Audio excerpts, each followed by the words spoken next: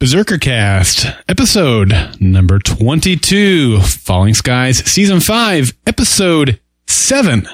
Everybody has their reasons. This is Drew Roy, also known as Hal Mason on Falling Skies. You're listening to the Berserker Cast on Golden Spiral Media.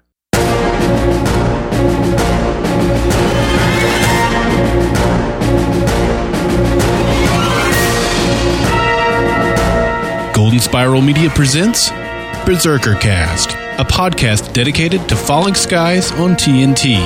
Each week we discuss the action and drama that unfolds as Tom Mason, Captain Weaver, the Berserkers, and the rest of the Second Mass fight to win back the planet from the alien overlords. Call in your thoughts about each episode at 304-837-2278 or email feedback at goldenspiralmedia.com. And now, Berserker Cast. Welcome. Greetings. Howdy, y'all. Greetings, Earthlings. Thank you for joining us for Berserker Cast, a fan podcast dedicated to Falling Skies on TNT. I'm Daryl. And I'm Emily. Have you been out playing soccer? I have. You look like you have a soccer jersey on. It is a soccer jersey. It's from Tunisia. Is that where you went to play soccer? No. I could not get there and back in time for this podcast, and we all know that we have to talk about this episode. Well, see, that's where you need a portal. If you had a magical mystery like a frozen donkey wheel that could like zap you over to Tunisia, then you could do that and then find your way back. Where you're going with this. Yeah. Yeah. If only I had a frozen donkey wheel. Mm-hmm. Darn. Yeah. Well, they sell those on eBay? I think they actually do, but you have to, it's one of those specialty auctions. You kind of have to get pre-approved before you can bid. So work on that and then get yourself a frozen donkey wheel. Well, I don't know about you, Daryl, but everybody does have their reasons, and the writers and producers of Falling Skies must have a reason for this episode, because that's the only explanation I can come up with after watching this episode, a grueling twice. Yeah. You know, it's funny you say that, because I almost led in with something very similar to that. Basically, everybody has their reasons for liking an episode or not liking an episode. Yeah. Tune in to find out how we felt about this one. So, yeah. Well, before we get started with our ratings, Matt Earl Beasley directed this episode, and I was actually paying close attention to the writers and directors this week, because just like curious as to, are they bringing on new people at this stage in the game, or are they trying to use people who have done this or similar things before? And I actually knew the name Matt Earl Beasley because he directed one of my favorite episodes of Prison Break from season 1, Cute Poison. Okay. And I mean, you know, I think he did a great job. It was well directed. It was just, I'm not sure if we can say poorly written, because it wasn't also poorly written. It's just poorly timed, maybe, in the season. Yeah, I think that's it for me. And you have a great synopsis of the episode, aka comparison to an episode that happened earlier in this series, and I think that's it. I mean, the timing of it is suspect. Even with the final episode final scene of the episode, the whole episode seemed out of place. Again, as we've said so many times this season, we don't have the privilege of looking back on a completed narrative. We are in the midst of the narrative, and we're totally going, what the fringe, right? So we'll see how we feel about this episode after we finish the next 3. But for right now, I think Emily and I, you know, we were talking in the pre-show. Last week, I was down on the episode. You were up, and you were able to kind of bring a positive spin to the episode. The previous week, you were down on the episode. I was up on it, and I was able to bring a positive spin to that episode. This week is going to be a little bit challenging. We are not going to sit here and just rip the episode to shreds. That's not what we do. That's not what we're about. We're going to have some discussion about it, and it's probably going to be more toward the negative than we would normally have, simply because we were both disappointed in this episode. But yeah, it's a little bit frustrating, and I guess we'll have to render our full final judgment after the season is over. Yeah, I'm kind of thinking that after Dragon Con, because I think the last episode of the series airs like the week of that we leave for Dragon Con. Is that right? Yeah, I think we'll wrap up before we actually head out the door for Dragon Con. So after Dragon Con, maybe like 2 weeks, we need to have like a follow-up finale podcast where we reflect on the whole season and go back and not necessarily find reasons to like episodes like this, but at least to justify where they are in this, and then do a true assessment of, was this actually a good episode for where it was, or did they drop the ball here? I think that would be at least useful to me, not only just as a podcaster, but as a fan of this show for 5 years. Right. I don't want to leave this season, leave the series going, what a waste of time, especially when it's the end. Yeah. In the chat room here for the live show, Mickey in OKC is bringing up a really good possible storyline for next week, maybe even. So it's something I meant to put in our notes because I was thinking about that at some point during my rewatch and I didn't. So I'm going to put that in there. Okay. And I will finish up probably telling everybody about this episode here. Okay. How about that? Sounds good. So this episode was written by Ryan Motzherd, and from what I could find out, he hasn't done a whole lot of writing at all. I'm pretty sure that was this guy. Guest stars. All right, so we had Jan Levinson Gould in this episode portraying Captain Katie Marshall, who is her character from The Office. Did you ever watch The Office? I've seen The Office a handful of times. I never watched it enough to know what any of the character names are or anything like that. Because I watched it so much that I couldn't see anyone but Jan Levinson Gould in this character. It was very hard. But her actual, the actress's name is Melora Hardin. And she portrayed the Captain Katie Marshall. I think I said that. And then we also had Darren Herbert as Lieutenant DeMarcus Wolfe. And was he the jerky guy? That's all the names I grabbed.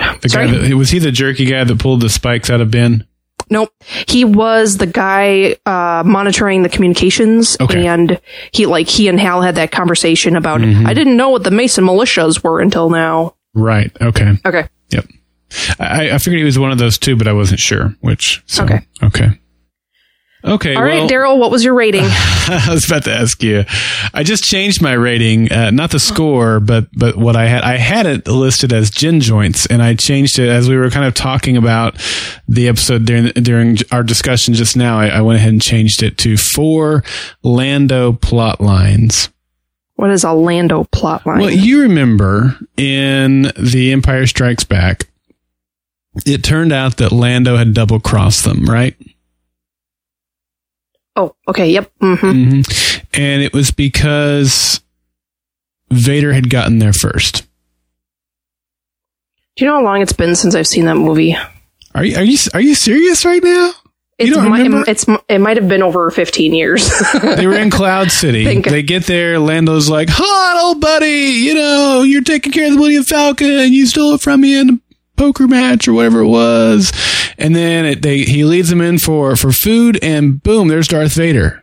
It double crossed from Lando because Darth Vader had beaten them to Cloud City, and it was all a trap. Okay. That's what we had here. We'll talk about the last scene when we get to the last scene in the discussion, but that's what we had here. It was a double cross because I see that. Overlord got I have first. to watch all those movies over again because of the new one coming out. So you need to be ready for episode 7. Means. You need to be ready. Yep. I also gave it 4, and I called them improperly removed spikes. And I actually was very purposeful about where the points came from, which I will point out along the way. But it only gets a 4 from me if the Ashveni at the end is controlling Captain Marshall. If he's not controlling her or not like directly controlling her and she's just being influenced some abstract way, then I'm bumping it back down to a 3.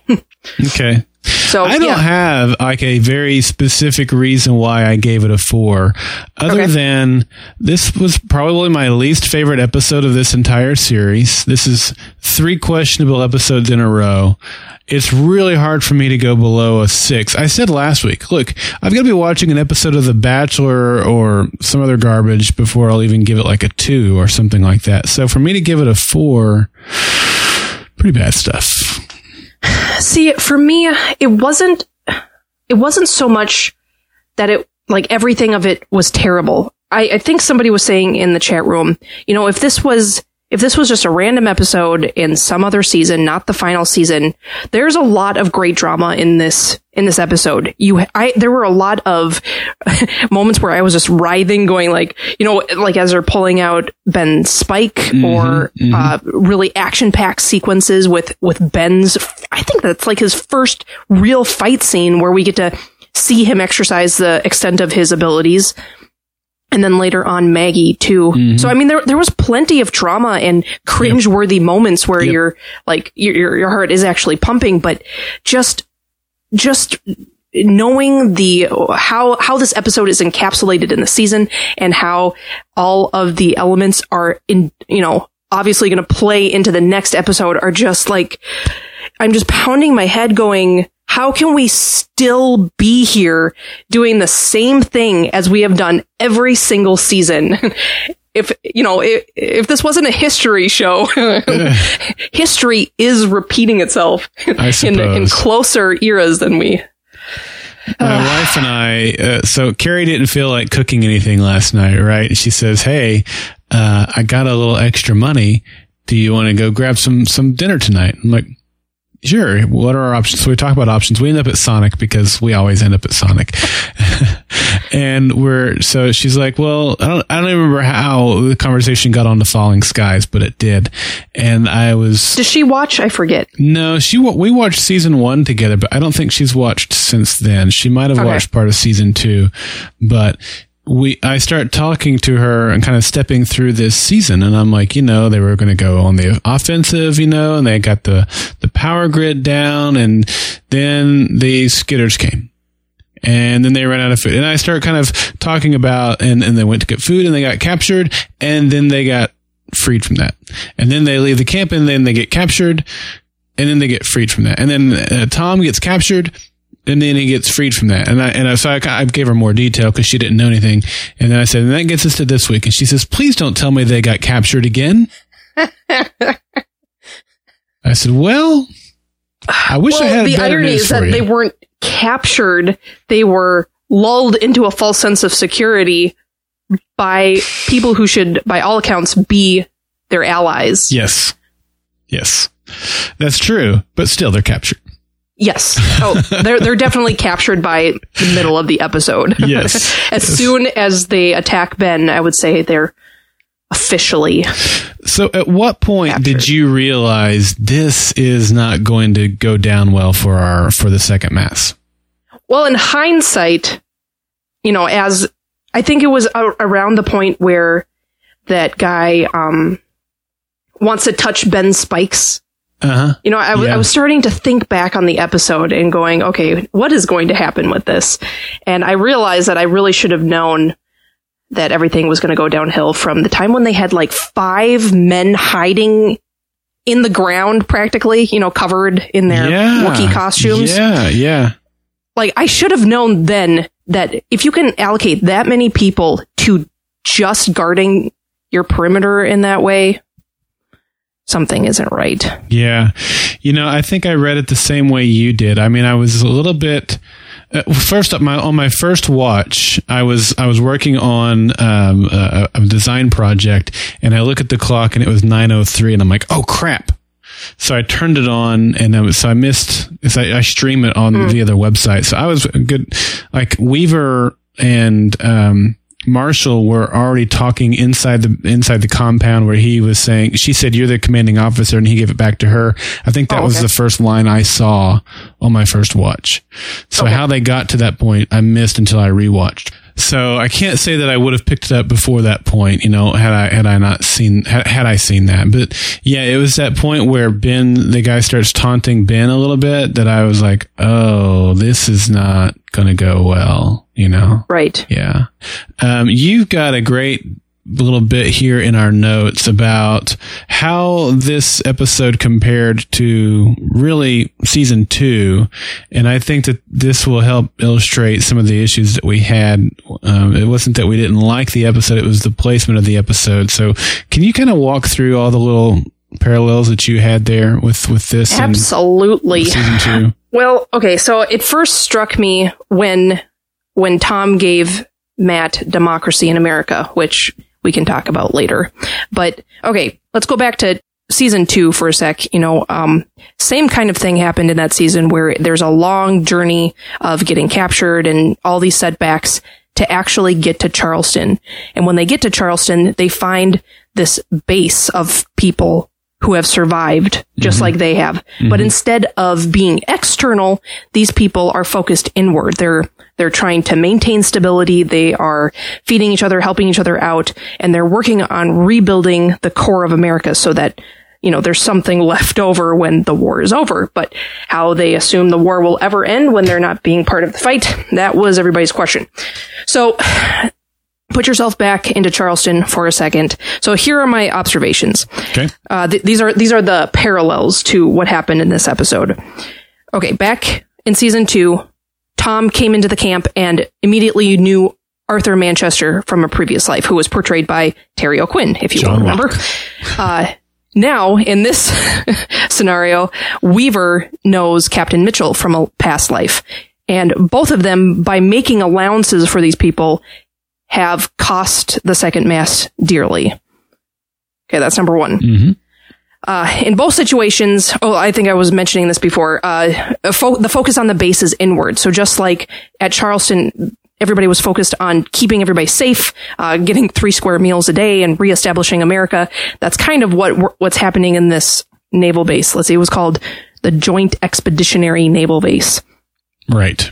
So at this naval base, we have, I think one of the characters even said it at some point, just like, until Captain Marshall took over, there was no stability, and she's focused on, getting us back on course. Mm-hmm. So there, and at some point, one of the soldiers even says that they were out hunting human collaborators. Right. So even more so, they're actively not doing anything for the war.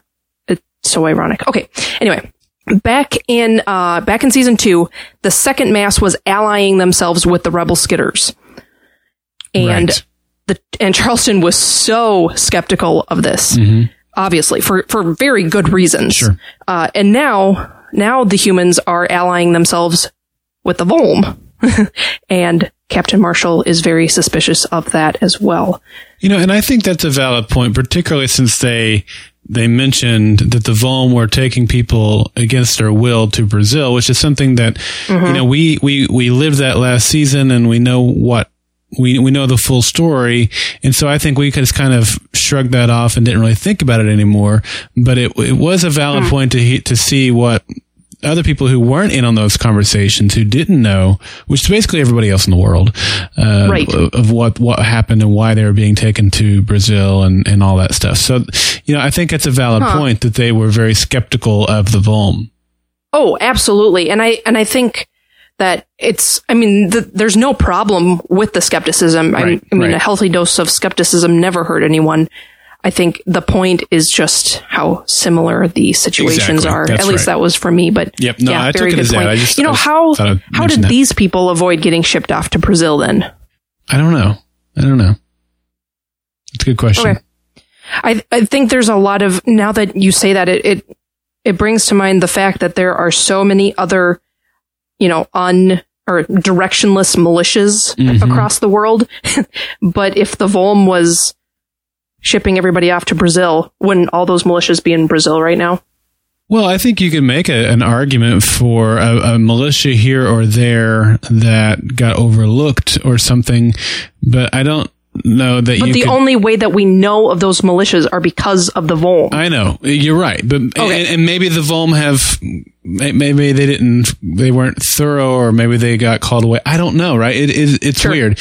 But I don't think, even with all the exceptions you could think of why all these militias could still exist, escaping Volm eyeballs, if you will. This is a military base in a very well-populated area of the world, just outside of DC a little ways. So, I don't know. When you say, why aren't these people in Brazil? I don't have any explanation for that. Daryl, you're supposed to have these answers. Yeah, I wish you hadn't asked it. I'm rated a 3 now. You know, I think maybe one explanation could be that when the second mass actually brought the Ishveni warship down, maybe the people who were en route were just allowed to go back to where they were because maybe none of those expeditions had been completed yet or something, you know? I don't know. Anyway, we don't know, so I'll stop trying to figure that out. Okay, let's see. Another one. Oh, yeah. Lieutenant Bressler locks up Manchester and declares martial law. You remember that happening? Mm-hmm. Everything went kind of downhill for the second mass and Charleston at that point. And now it seems like, I mean, it's ironic that the character we're introduced to first is Captain Marshall, because it's like martial law has been taken over on this base. There is no democracy is pretty much what we're seeing. It's a dictatorship, or it's not a dictatorship. It's martial law. She's in charge. Okay, last point. Manchester gave Tom the fictional nonfiction book From Darkness, Democracy. It was the book that Arthur Manchester had written. And I remember trying to find the book so that I could read it a couple years ago. It doesn't exist. It's very sad. Is that right? It's not a real, you say fictional, it's nonfiction. It's a fictional nonfiction book. I see. That's interesting. Right. Yeah. And now, so in the previous episode, Tom was given Democracy in America by the woman at the farm, and now Tom gives it to Matt. And that is a real book. And that is a real book. That is a real book. In fact, I have it right here for us. You sure do. That is, look at you. Now, did you already have that laying around, or did you go to the library and pick it up this week? Oh, no, I have it. I read it, like 12 years ago. Such a book nerd. I love that about you. I had to really dig down deep for. Yeah. But yeah. Okay. That's so cool anyway, that you had that on hand. Anything else that comes to mind? Similarities to Charleston?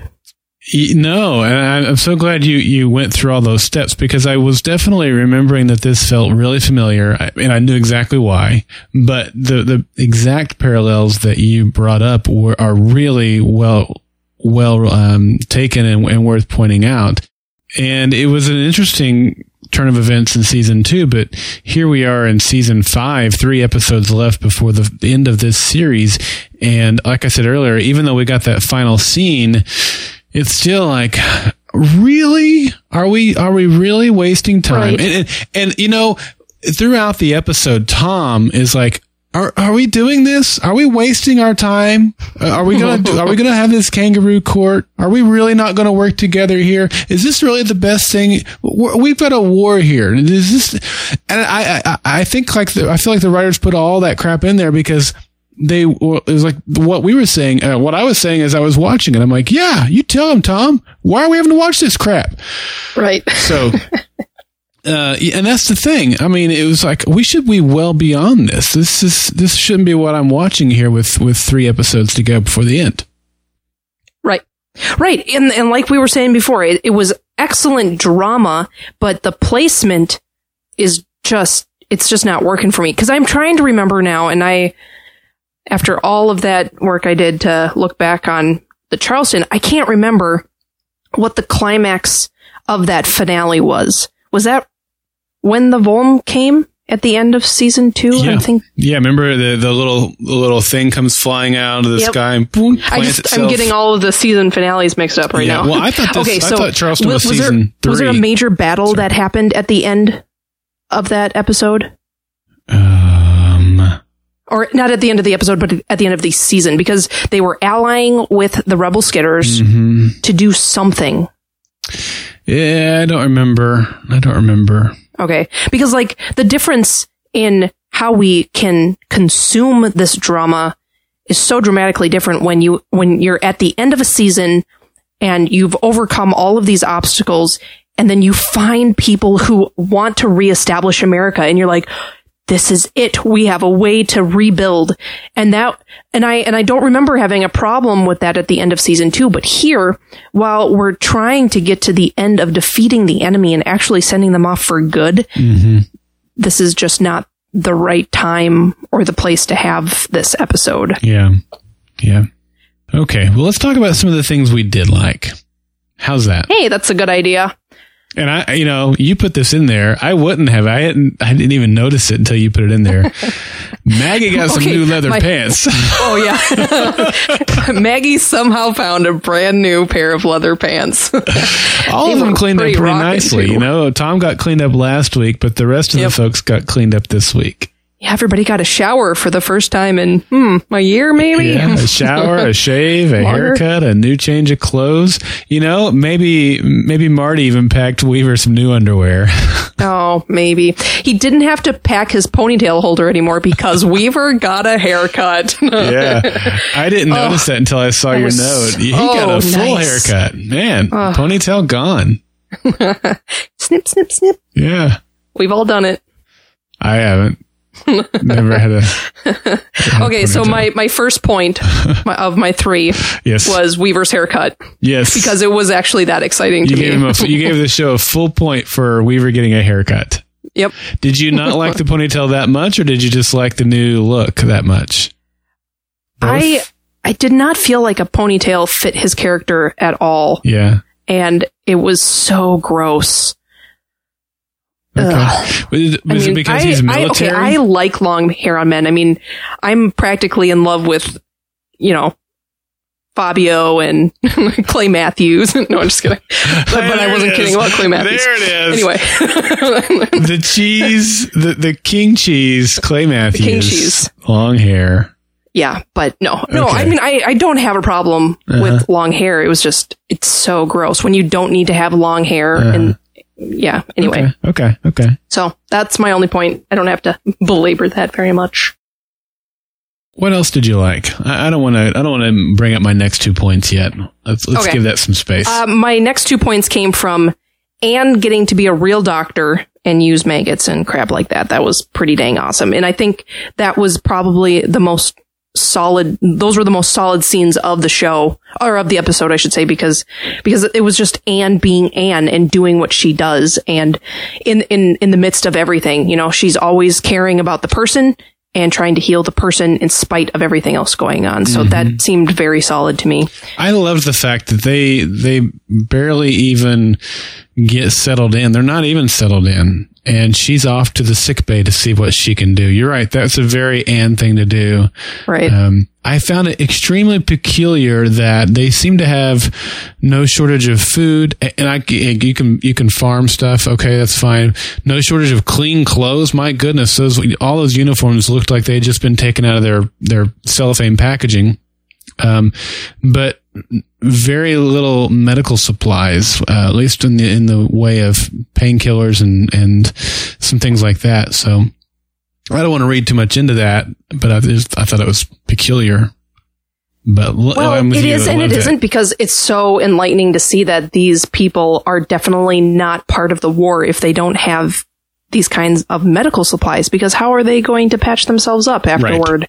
Right. I mean, that was like the first thing that the second mass looked for every place I went. We need medical supplies. We need food. Yeah, and that's exactly the way I read it. I mean, they have had some injuries. Obviously, Marshall had an injury. The man that Anne was working on had an injury. Mm-hmm. But you're right. Because we've seen that time and time again with the second mass, they don't have a shortage of medical supplies, because even if it's makeshift medical supplies, because they know that that's a priority in order to keep themselves alive. Yep. So I thought that was the biggest tell on why they didn't have medical supplies. Yeah. Okay. What else did you like? Okay. And finally, my third point comes from Maggie's fight scene. That was pretty awesome. No spikes. Yeah.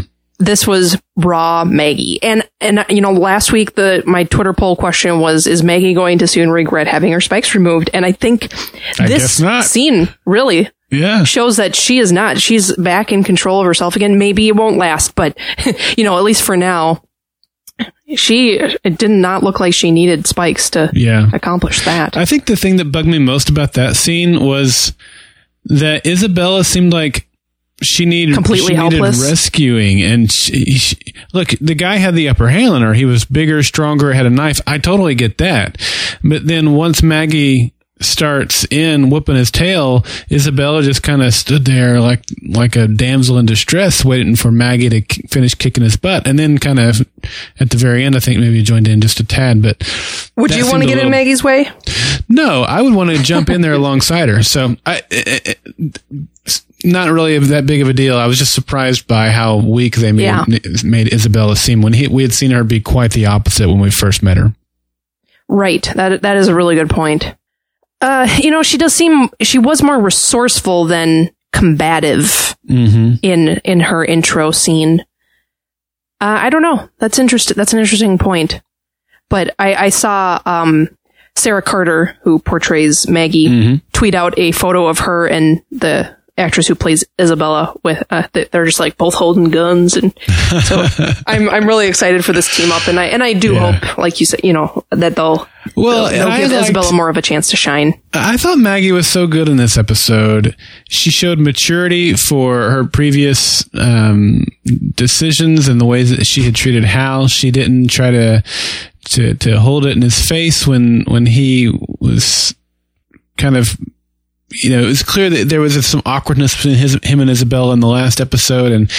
And even here where she's like, look, we're going to need each other. She wasn't going to let any of those petty things get in the way of really what they need, which is each other to get where they need to go. So, Maggie, is that the conclusion they came to? Well, or are you talking about Hal and Isabella? No, I'm talking about Maggie and Isabella. When Maggie sorry. kicks that okay, I thought you were talking about Maggie and Hal for some reason. Well, I blended them together. Okay. I was just kind of talking about all the things that I liked about Maggie in this episode. Not only did she kick butt, but she showed maturity with Hal and with Isabella. And I thought it was really a really good episode for her. Yeah. Very strong. She was really moody in this episode. It seemed like more than even with the spikes. Yeah. Snapping at everybody. Yeah. And the hood drawn low. All right, how about you? What did you like about the episode? I liked the Ben fight scene. You mentioned it earlier. Oh, yeah. That was really good. The guy had to tase him to get him down, which, that's fine. I mean, I didn't think that was unreasonable. Right. Man, when Ben was getting his spikes removed, or the spike removed, that was like, both times I watched it, I realized I looked down and like my hand is like gripping, and I'm like, cause it was just, I could just feel it. I felt so bad for him. Yeah. So that was hard. You think that's going to have any residual effects, losing one? It's hard to say, because he did just lose the one, but the way in which he lost it was very traumatic. Didn't have the Vuln technology, which we know has allowed them to be removed without negative repercussions, whereas in the past when they tried to remove spikes, it killed people. So, yep. But because he has the remaining spikes, maybe that they'll heal any damage that was done by the one being removed. That's a good point. Because he already lost a couple. He gave some to Maggie, but like you said, removed with the Vuln device. Yeah. So it's not necessarily that one fewer is going to hinder him, but the manner in which it was removed might have a negative effect. Yeah. Okay. Yeah. Other than what you already mentioned, those are really the things that that stuck out to me as positive notes with this episode.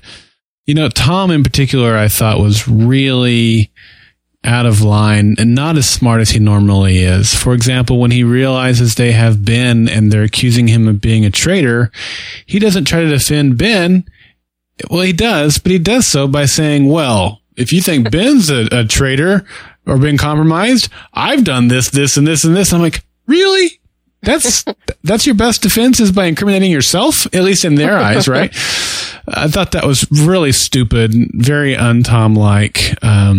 So that bugged me, and even not as much during the court martial, because I think he had no choices then. But even then, the things that he's saying, and he's not doing himself any favors. He's not winning over their opinions. He's just making matters worse for himself. But I did feel, at least during the court martial, what else is he going to do? So right. But he was not very smart in this episode. How about all of the attention paid to Dingon and Cochise? Oh, thank you. I completely forgot about that. Even we had it later in our notes, and I would have remembered when we got to that. Everything was good here. I wish there had been more of this. I wish that we had.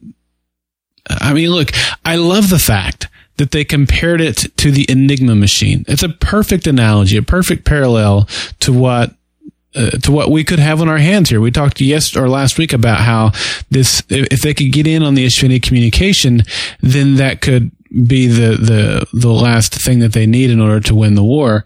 And that's exactly what the Enigma machine was for the Allies when they were able to get their hands on that and then crack the code. It was a great instrument for them. So I liked that. I liked that they brought in the parallel there between the Enigma machine and what they may have on their hands here. What did you think?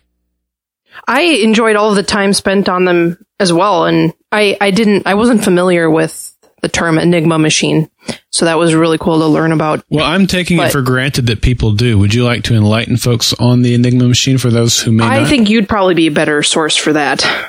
You want to? Well, there's a recent movie about this. Do you remember what the movie was called? I just told you that I've never heard the term before this. Okay. Can you Google that up? Just Google up Enigma Machine movie. It came out, I think, in 2014, and I'll kind of share what I know, and then you can kind of maybe you'll have that information while I blab. So the Enigma Machine. So during World War II, the Germans were using this really complicated encryption system to send their plans and their orders to their different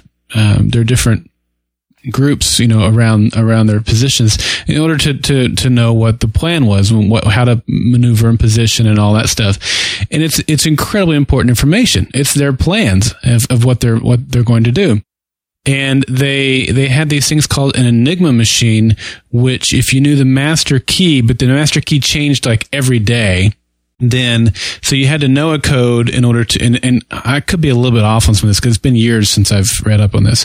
But if you knew the master key for that day, or knew the code for the master key, then you could crack the master key that you could then use to decipher the ultimate code. So there was like multiple encryptions going on here. And it was a physical machine. And so I think it may have had these tumblers in there or something like that. So you had to know the encryption to decrypt the thing to decrypt the final code. Okay. And the Americans were able to get their hands on an Enigma machine, and then they put all their people, they could hear the communications that the Germans were sending, but they didn't know what to do with them. They didn't know how to decrypt them. So they put all their smartest people, their mathematicians and cryptologists on this, trying to crack these codes. And, it was incredibly difficult, and they were finally able to do it. And I don't know exactly the ultimate benefit that cracking the code had. Like, was it like night and day? Then suddenly they were able to they had all that they needed, or was it just one final nail in the coffin for their abilities to fight the Germans? That I'm not quite sure of, but yeah, it was basically a massive code decryptor, but you had to know the source code in order to be able to decrypt multiple layers to get to the ultimate code. Okay. So yeah, basically a way of decrypting their communications. Very cool. Yeah. Did you find that movie? Is it The Imitation Game? That's it. That's it. Yep. I have not seen it. Have you seen it? I have not. My pastor went and saw and just raved on it, and because he's really he loves stuff like this too, history and really high quality drama movies and stuff like that. And it's on my list, but I have not seen it. Yeah, it has Benedict Cumberbatch in it. That's right. Might have to check that out now. So often I don't go see movies because I just don't know what they're about. I mean, you hear all of these movies coming out. I'm just like, so what's this one about? Mm-hmm. Anyway, okay, that's very cool and very enlightening because it's kind of nice because you can reference something without having to really go into details about what this particular unit is. So by Dingon just referencing it as an Enigma machine, it kind of solves a lot of the don't let this conversation drag on too long in this scene. So that's kind of cool. Yeah, and Mickey. So yeah, I mean that's a good analogy. Yeah, and Mickey in OKC, who's in our chat room right now, he says that the movie U-571 was a movie about capturing an Enigma machine, and of course, as you said, The Imitation Game is a recent movie about cracking the code via the Enigma machine. So Oh, okay. Very cool. Very cool. Very cool. Very cool. Yeah, I think my only complaint with those scenes is that they spent the entire episode just trying to remove it from its spot.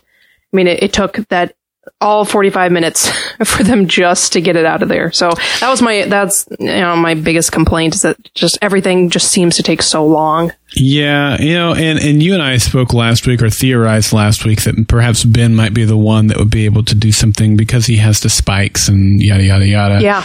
Obviously, we didn't see any effort in that regard. It was a little bit surprising that even the Volm didn't seem to have an answer for how to move the thing without, serious side effects. So, what was Cochise's suggestion? Something like remember. A pulley system. yeah, that sounds right. Yeah. That was awesome. And Dingon just laughs at him. No. Grips the thing and tries to pull it out. Yeah, although when I saw Dingon working on it, I thought, well, it makes sense why they would have left Dingon and Cochise behind to try to figure this thing out. Oh, for sure. And it seems like there were more than just them there, because Weaver sends Matt back for reinforcements. So unless that means for Cochise to contact the Volm, I'm not exactly sure. It didn't seem like they walked into the base with all 40 of them or whatever they are nowadays. It seemed like maybe it was 10 or 15 of them. That could be. That would make more sense. But I'm not sure. They may have just been there off camera or something like that. Yeah. And, so you mentioned you wish that they had shown the Overlord a couple of times throughout the episode. And I went back and forth on this. Let's talk about the final scene. Sure. And I think we also want to talk about the Matt Weaver scene. But so the last scene was the Overlord overlooking the base, and I read his expression to be a look of approval, and then he kind of grimaced, and I think we've seen him make that face when he thinks about Tom. So I think he was like approving of what's going on, and then he thought about Tom and was like, I hate that guy. To me, what's going on here is Captain Marshall is under complete control of the Ishveni. She is an Ishveni pawn. Now, we got some word here that this had happened a few weeks ago. She got hit by a bullet or something, and that's what caused the wound on her neck. I watched the wound very, very closely on my second watch of this episode. When we first saw her there in the woods, when our boys are captured, the wound just looks like a scar, not even like a scab. Like it looks like it was all skin to me. And then the next scene was the same way. That's when they're actually in the compound, and Weaver's saying, no, you maintain control, I'll observe. And then a little bit later in the episode, when she and Weaver are talking, and he asks her about it. It's just a slight cut, like a little, I think you can see a line of a cut there. It's a little worse. Then, of course, we see her putting a bandage on it. And then by the end, it's like oozing blood. She smears the blood on the paperwork. So it's getting progressively. Healing in reverse. It is. It's progressively getting worse throughout the entire episode. I don't know if that's because it's kind of a metaphor, if you will, of this internal struggle. Like something is in her going, no, I don't want to say these things. I don't want to make these decisions. But the Ishveni whatever that's inside of her, so it's a physical manifestation of an internal battle that's going on within her. And so the more she tries to fight it, the more it bleeds or something like that. I don't know what we're supposed to take of this, but I do believe that something happened a couple of weeks prior that caused her to be completely, at this point, under the control of the Ishveni. And I think the Ishveni saw the plans. Remember the bug went back. The bug that they had in the jar that bit Tom went back. And so that bug, this is my theory, that bug took their intel, gave the overlords the heads up of what their plan was.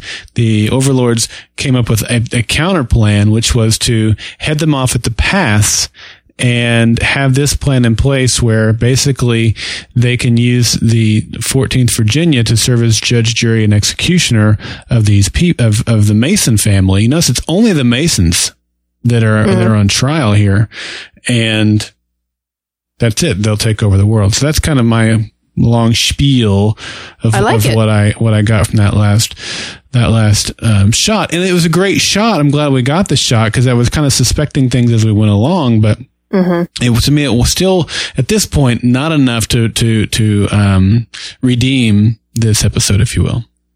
No, definitely not. I think you totally nailed it. I really like that theory. But there's like all along we could see that there was something going on with Captain Marshall. She would have those 1,000-yard stares and Weaver would like kind of snap her out of it. And it seemed like every time somebody agitated her or every time Tom started fighting with her, that's when the wound started to get worse. And like you said, it was like she was battling something internally. And whether or not she was like that wound is just a metaphor, or if there's something just buried beneath the surface that she's trying to expel as she's fighting off these mental powers or whatever that the Ishveni is inflicting on her. I don't know, but I would be inclined to say that there is something physical inside of her, not just like, I don't know how else the Ishveni mind meld with people. Right. I don't think we've seen, right? Yeah, I think there's some sort of physical entity inside of her. Right. Whether it's a fly or a worm, it would certainly be new if it's embedded in her like that, because we've only seen spikes and eye worms really for being able to control humans. But yeah, no, very good points. And it's on the neck. I mean, the same place we saw Tom get bit earlier in the season. Yeah, but it definitely seems to get worse when she's agitated. Yeah. And it's always when people are challenging her direction. So whenever she puts, when she wants people to follow one course of action that is clearly ridiculous, in terms of a broader war plan, when she has to defend that, it seems like that's when it was being agitated. What I don't understand, though, is like the two times I'm thinking of in particular, one when she confronts Tom and asks him why he's giving her men orders. Mm-hmm. And then also during the kangaroo court when he's, defending himself. I don't get why Weaver comes to her defense like that. He's like, okay, Tom, take it easy. Step back. Yeah, I thought that was odd too, unless, like I said earlier, like Tom is he's not doing himself any favors, and maybe Weaver was able to see that more than Tom, and just like, hey, you're digging a hole, stop digging, type of thing. Otherwise, I'm not sure either. Yeah. Unless he saw like martial law had been enacted and she was about to deliver the death penalty on him, but yeah. So they've been sentenced to death. So what happens? Does Pope come in next week and save them? Oh my gosh! This is the Pope question and the that Nikki Dornier, who have been absent for 2 episodes. Yeah. And the last time we saw him, he wanted to kill the Masons. So does he come in and? Oh, that would be. What's the word? Ridiculous. Oh yes, that's it. Perfectly ironic, I think. Yeah, I don't know. I don't know what role Pope is going to play here.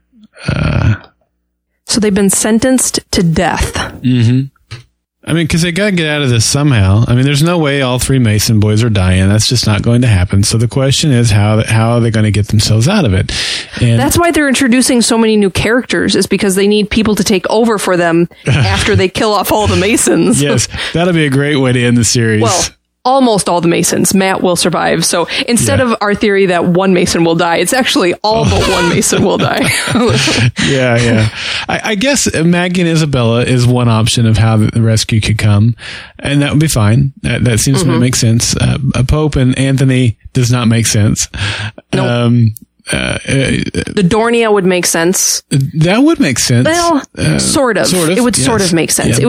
It would make sense for them to make an appearance again and give Tom a little bit of information. Yes. But they have not shown themselves at all other than in Tom's vision, so maybe that doesn't quite make sense. And then, of course, there's Cochise and Dingon. And Matt went to get them, right? So So Matt finding reinforcements, maybe Cochise getting some of his Volm buddies and coming to get them. So yeah. They got plenty of options to see what happens. Totally. They're not going to die. But speaking of Matt and Weaver, let's talk about that scene, because this was another highlight of the episode for me. We've talked about it for 2-3 seasons now.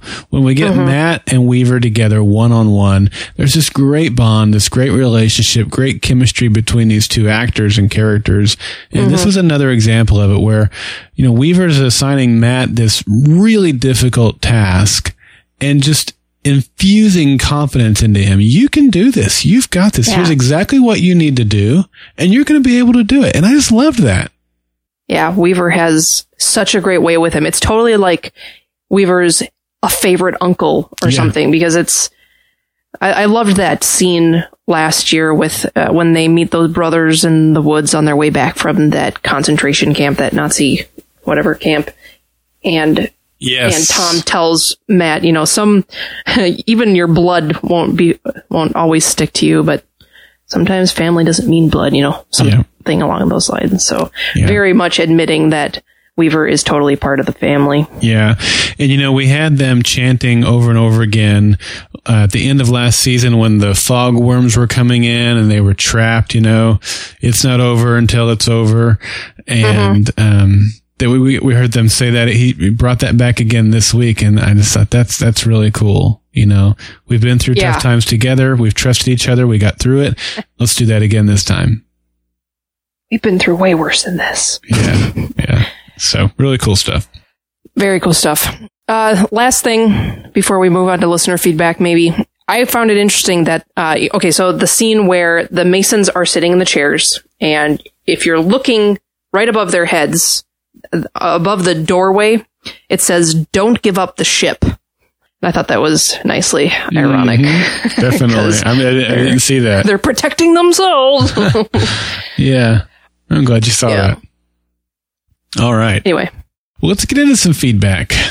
I ended up watching it 2 hours later than I usually do. Yeah. And I was laughing because one of our followers on Twitter, Brooke, who actually will be our first feedback, I believe, was just making me laugh with some of her tweets, like totally saying exactly what I was thinking. So it was fun to interact with people that I don't usually interact with while watching live. Yeah. This is a super long for a reading one, but I loved this theory, so I thought we have to read it.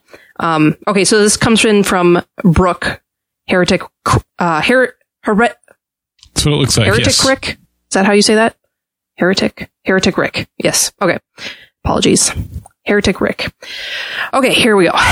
Okay, I have a fan theory that is way out there given how little time we have left for the series. Here's how it goes. A long time ago, in a galaxy not quite far enough away, the Eshveni evolved on their own homeworld. Being telepathic, their society developed fairly swiftly, with minimal conflict. Understanding, compromise, and honesty comes pretty easily when you can touch your neighbor's brain.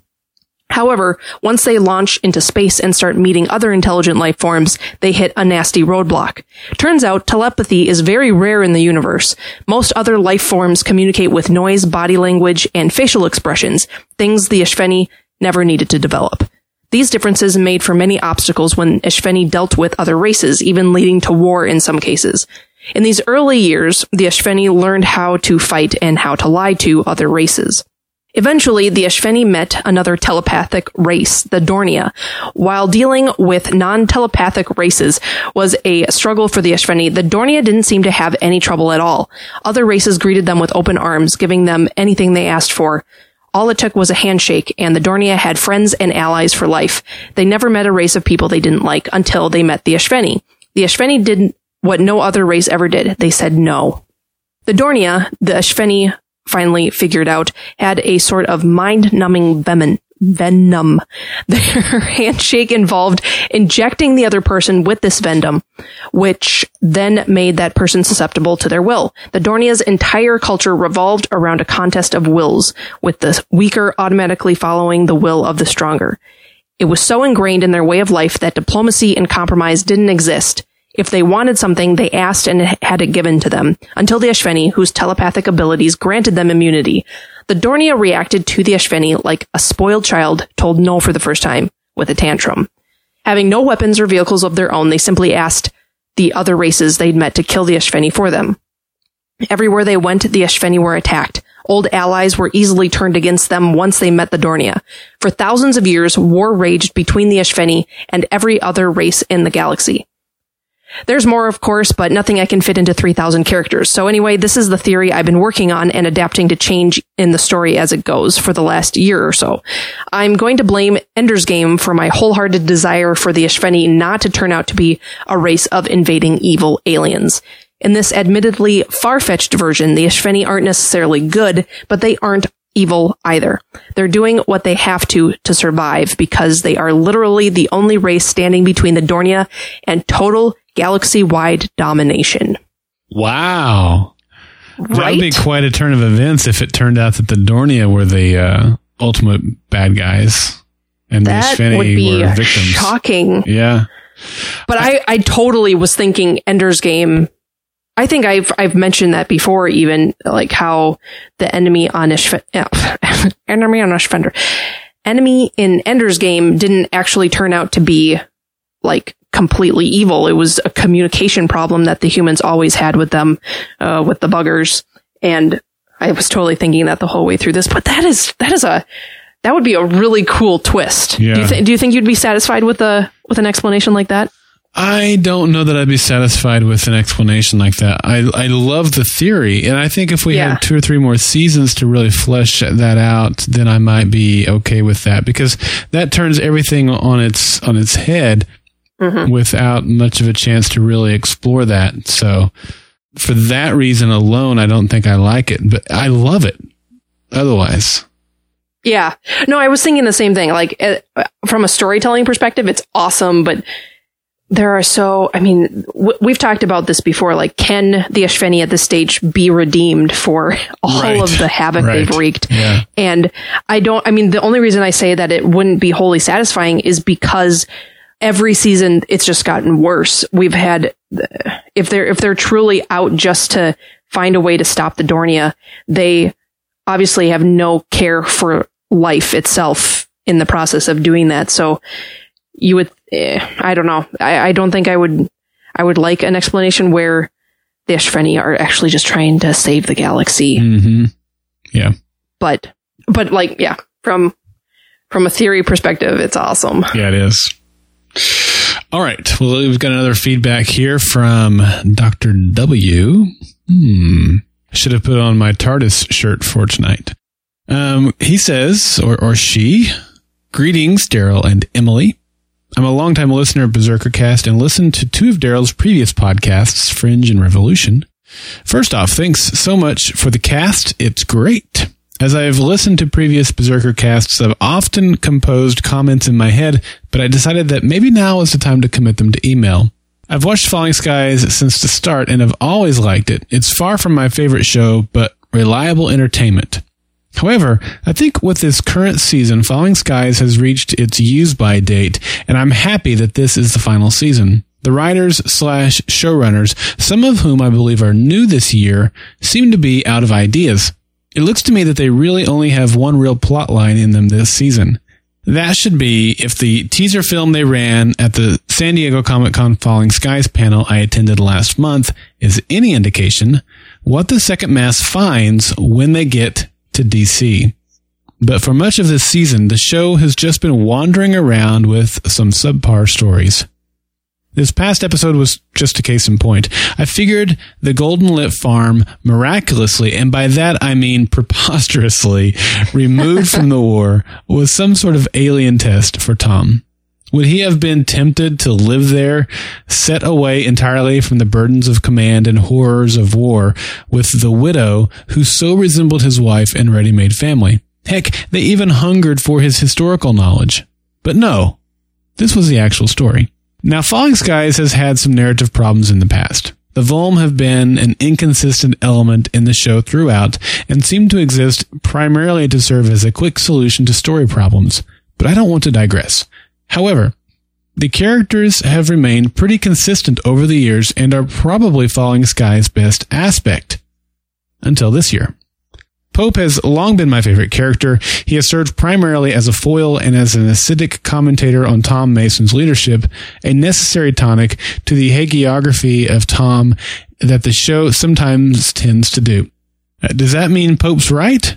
Rarely, but someone needs to make Tom think twice, especially after Weaver abdicated that role back in season 2. But in order to create a non-Ishveni enemy for Tom to deal with in the mid-season, Pope has been turned into a monster, not regressed into the old Pope. That Pope was amoral and nihilistic, to be sure, but also calculating and smart. Nope. New Pope is a slavering psychopath, massively cruel and driven solely by revenge. In my opinion, it's a disservice to once great character. Even more out of character is what's happening with Anthony. Until this year, he was a loyal and useful member of the Second Mass, a valuable lieutenant to Tom and Weaver. After the incident with the Overlord, he understandably chafed at the idea he be pulled from the line, but his ultimate reaction was way out of keeping with his character. Abandoning the Second Mass? That doesn't sound like Anthony. Worse yet, he bought into Pope's craziness with abducting and torturing Hal and stood by as Pope murdered, quote, non-essential personnel. Really? This sea change in Anthony's character is even more extreme and certainly more disturbing than what happened with Pope. It makes little sense to me. I can only hope it's revealed that he was acting under the agency of Ishveni control, but that was done prior and much better with Lourdes. Well, I've gone on enough, so I'll conclude here with the hope that Falling Skies gets its stuff together for the final 4 episodes and delivers a finale fitting to the show we've been watching for the past 5 years. Take care, Dr. W. And that came in before this week's episode. That's the reason it says 4 episodes remaining. There are now 3. And right. I don't want to assume anything on Dr. W, but I would probably guess Dr. W doesn't feel any better after this week's episode. I don't think so. But a bunch of really great points. Yeah, I loved this. New Pope is a slavering psychopath, massively cruel, and driven solely by revenge. In my opinion, it's a disservice to once great character. Once a great, yeah. I mean, totally spot on. I think we even were talking about that, just how, even though we can understand that people can snap after something like this, it's just like, it's so disheartening to see that happen to a character that came so far over the course of 4 seasons. That's a long time to invest in someone to just have it ruined, like, oh, not ruined, but like have it all dismantled in pretty much an episode. Yeah, this is very well put, very well spoken. I just, we'll see what happens with Pope and Anthony. I completely agree with both of those statements. As strong as they were, it's frustrating too. Mm-hmm. We talked about it so much already.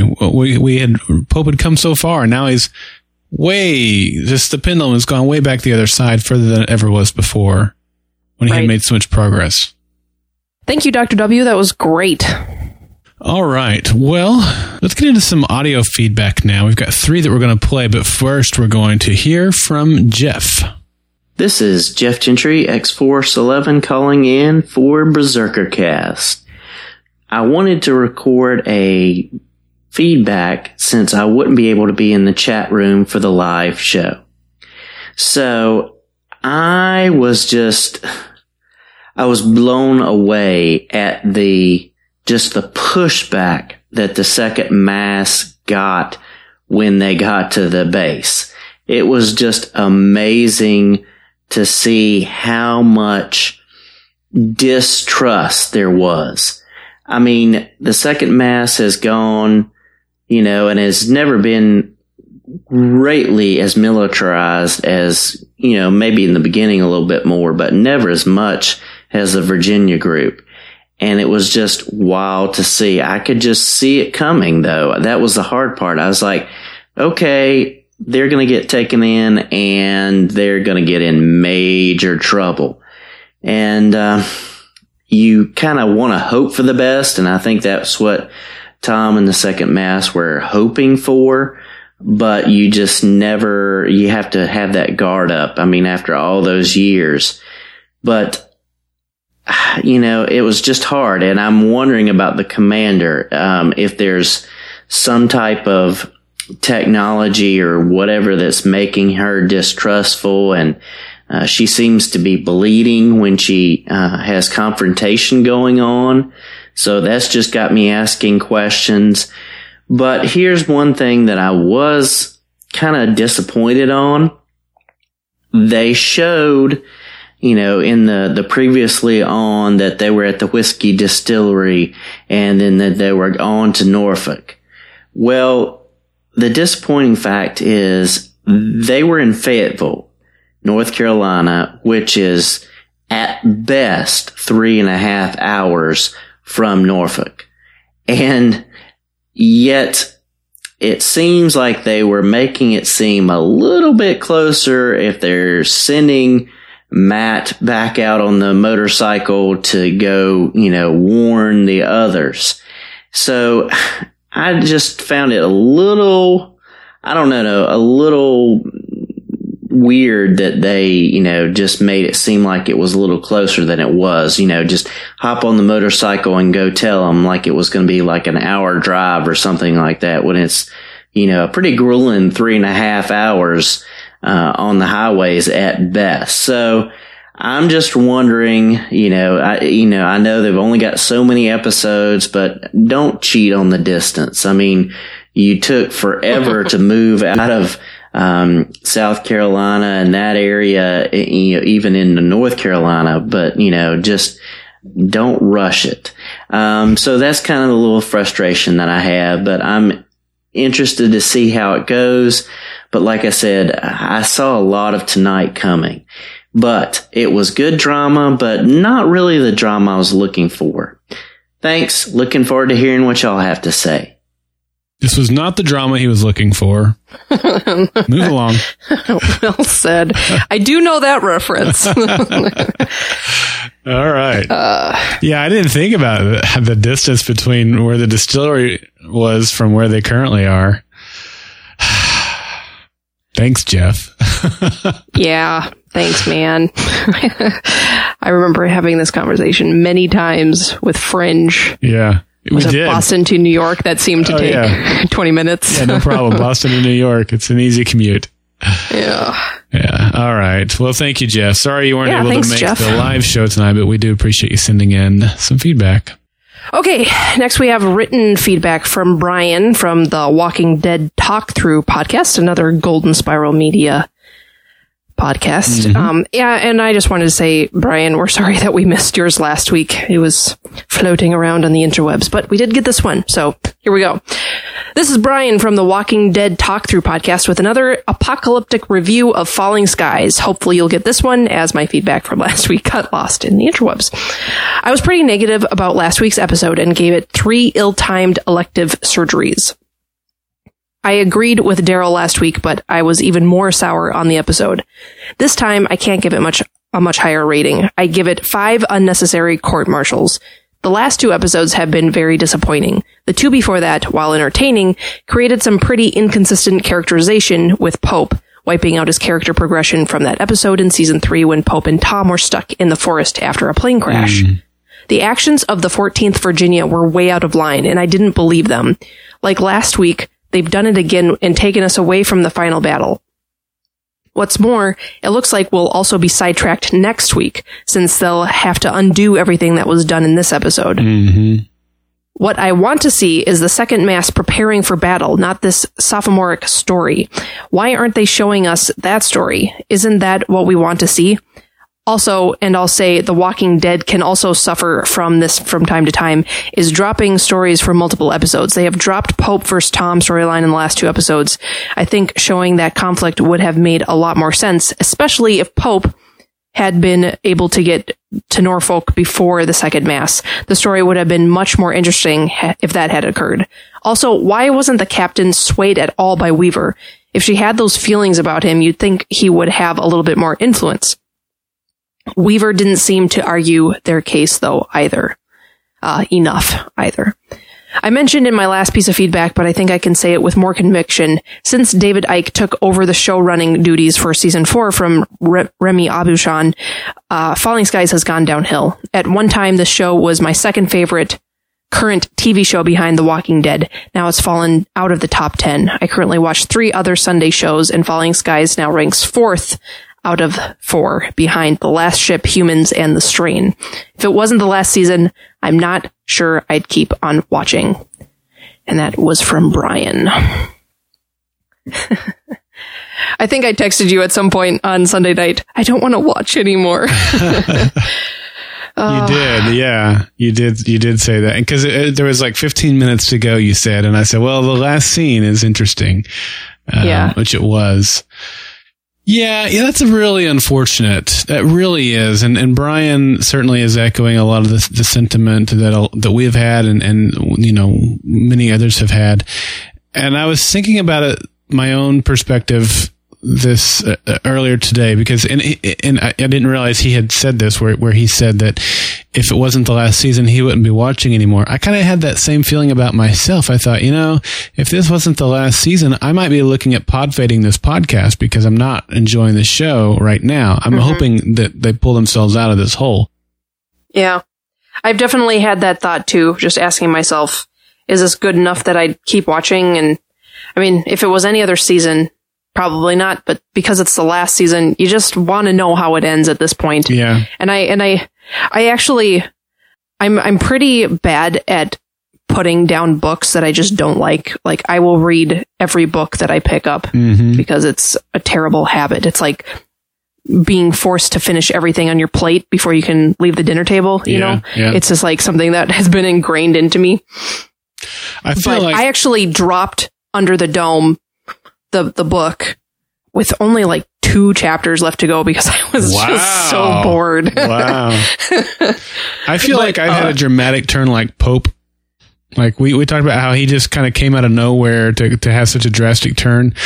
That's kind of how I feel. Like I went into the season going, all right. And now I'm just like, when's it going to end? And I hope that changes. Yeah. I hope so badly that changes. I know. Me too. And I, it's not impossible for this show. I mean, it's not impossible to pull out a wicked ending, but with so many bad episodes right in a row, and not bad, sorry, so many ill-timed episodes right in a row, even if the finale is good, I just have a feeling that we're going to look back on these episodes and be like, this season needed to be 6 episodes. Which is pretty bad. Yeah. All right. Well, let's listen to some more audio. Now, this is Barb. Now, she said earlier in our chat room that she had a silver lining she was going to throw our way. So. Oh, good. No pressure, Barb. I like. So here it is. Hello, Emily and Daryl. This is Barb calling in with feedback on this week's epi of Falling Skies. Everybody has their reasons. I'm giving this epi 6 feeding maggots. This was a tough epi to watch and my lowest rated of the series.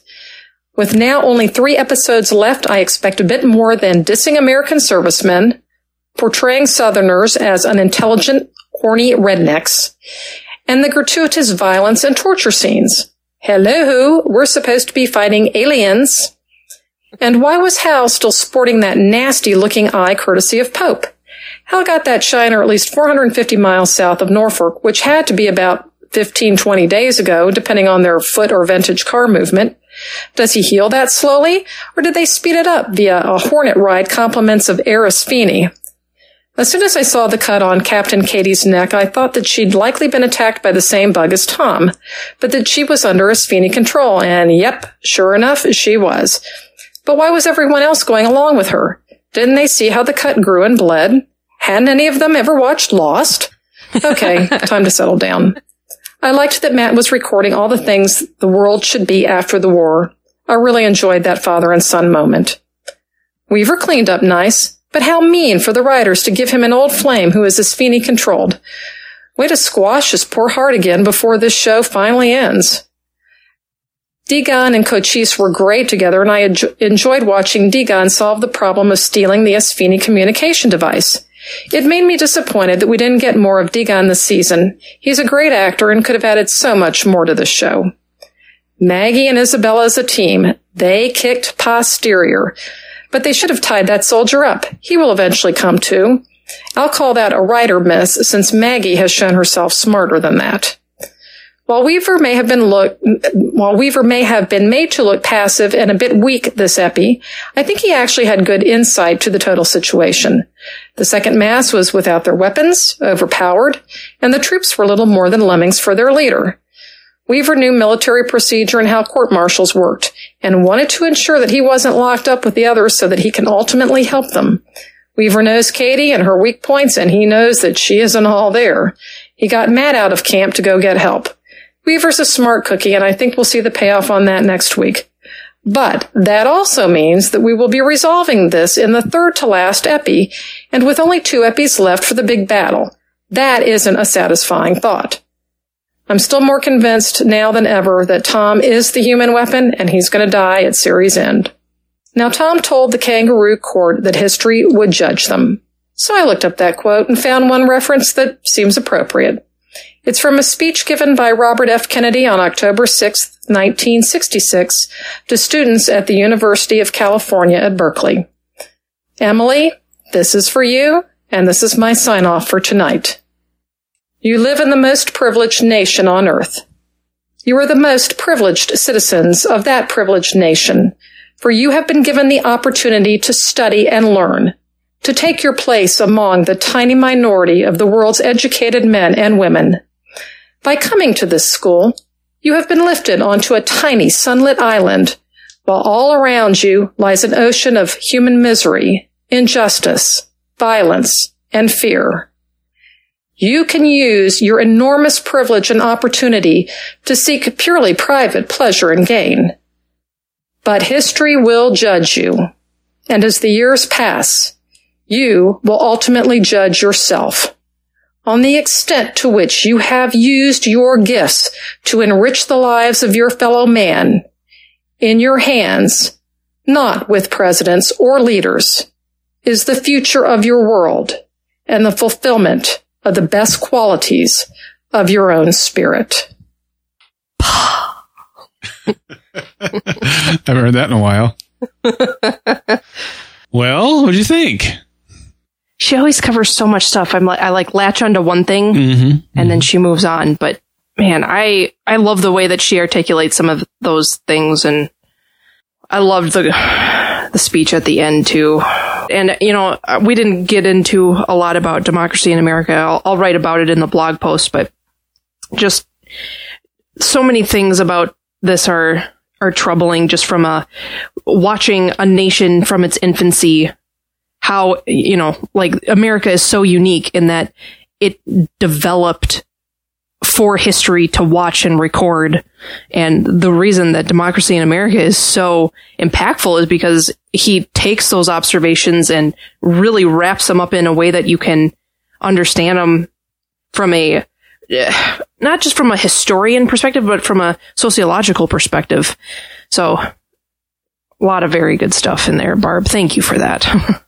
Yeah, and I'll disagree with her just ever so slightly in that I do think that there is enough time with 3 episodes left, and really 2 episodes, as she pointed out, because next week is probably just going to be resolving this current issue. That leaves 2 episodes left for a big final battle.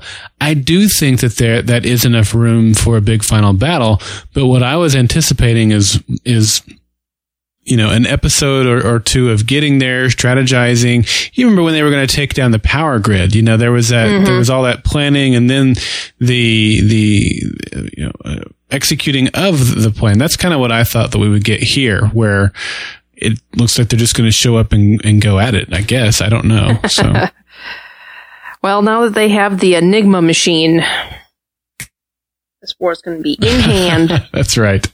That's right. All right. Well, thank you, Barb. All right. Let's take this one from Justina. She says, "Hi, Daryl and Emily. The show is getting really intense as we head toward the finale. My rating, 9 out of 10 alien headaches." Yeah, nice high score there.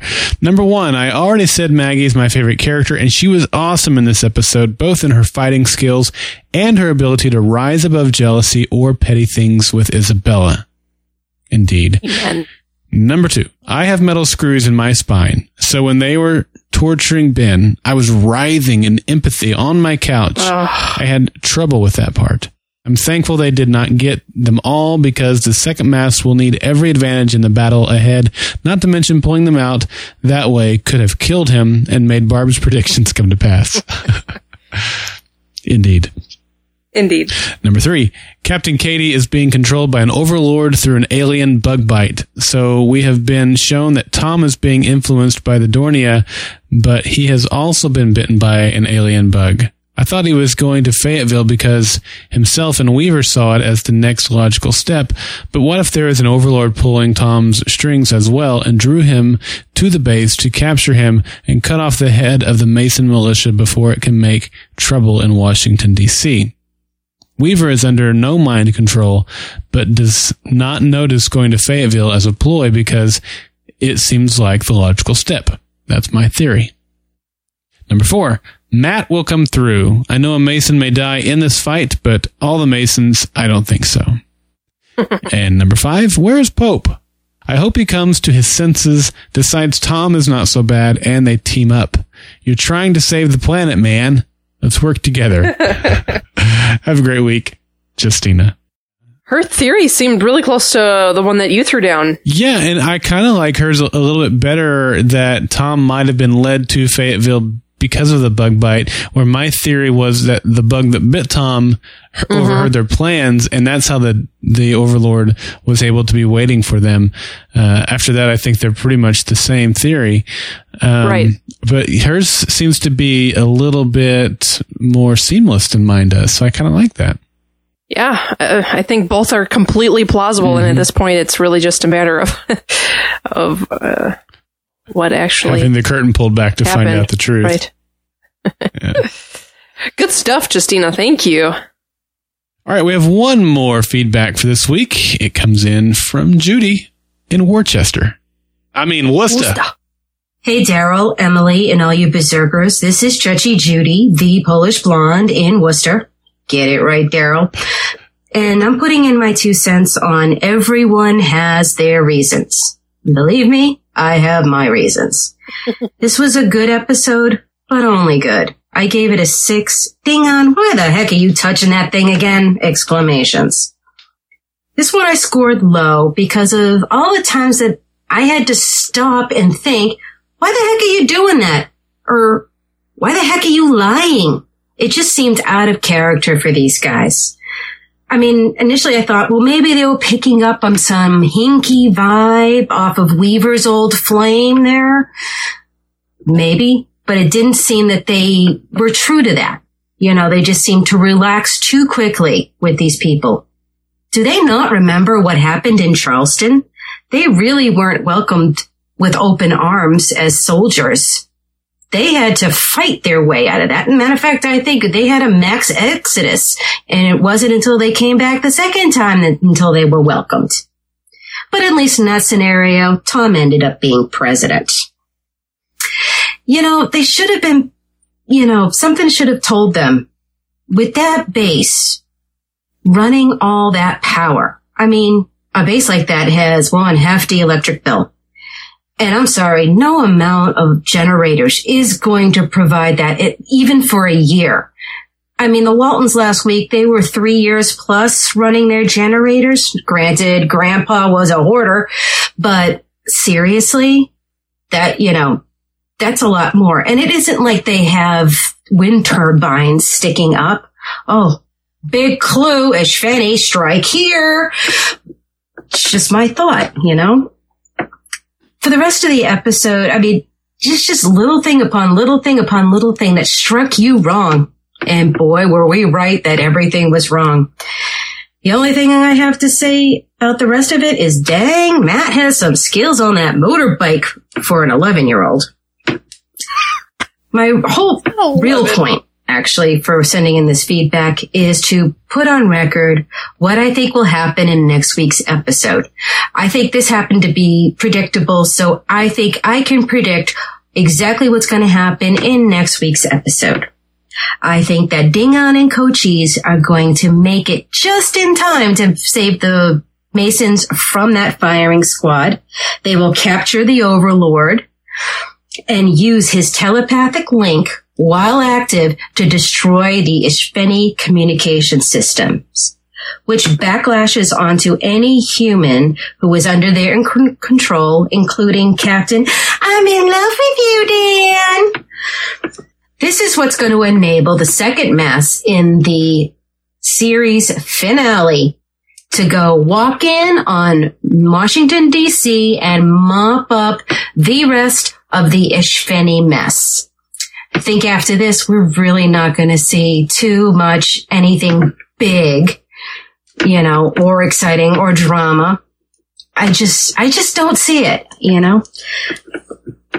The big and the drama, which may happen, is lots of explosions with copious amounts of C4 and maybe a tank or two from the Norfolk base that they seem to be very, very well equipped.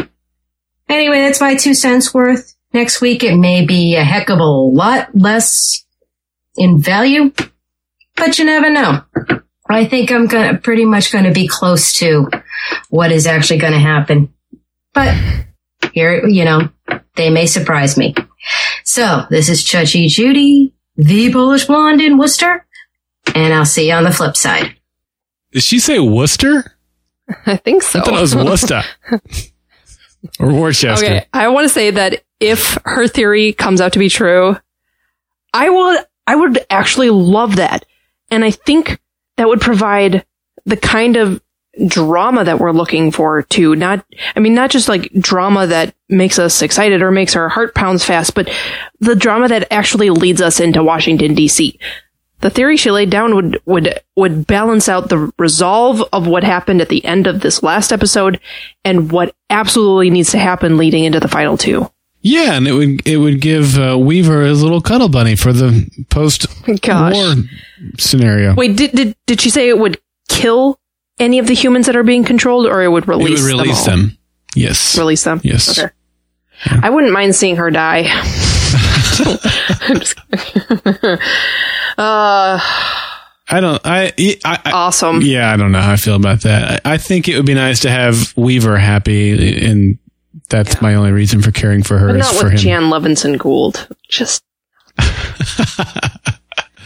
All right. Well, some great feedback this week. Very good. I love that. Thank you so much. Well, we want to hear from you next week. The number's 304-837-2278. That'll get you to the Golden Spiral Media voice feedback line where you can leave a message, or you can go over to goldenspiralmedia.com/feedback where you can typey out an email, send it right over to us, attach a pre-recorded audio file, or take advantage of our SpeakPipe widget, which allows you to use your computer or phone, if you're on your mobile phone, to record a contribution. It'll send it right over to us, like the magic of the interwebs.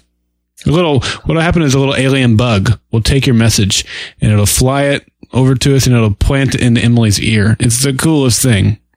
That's what's been buzzing. Yeah.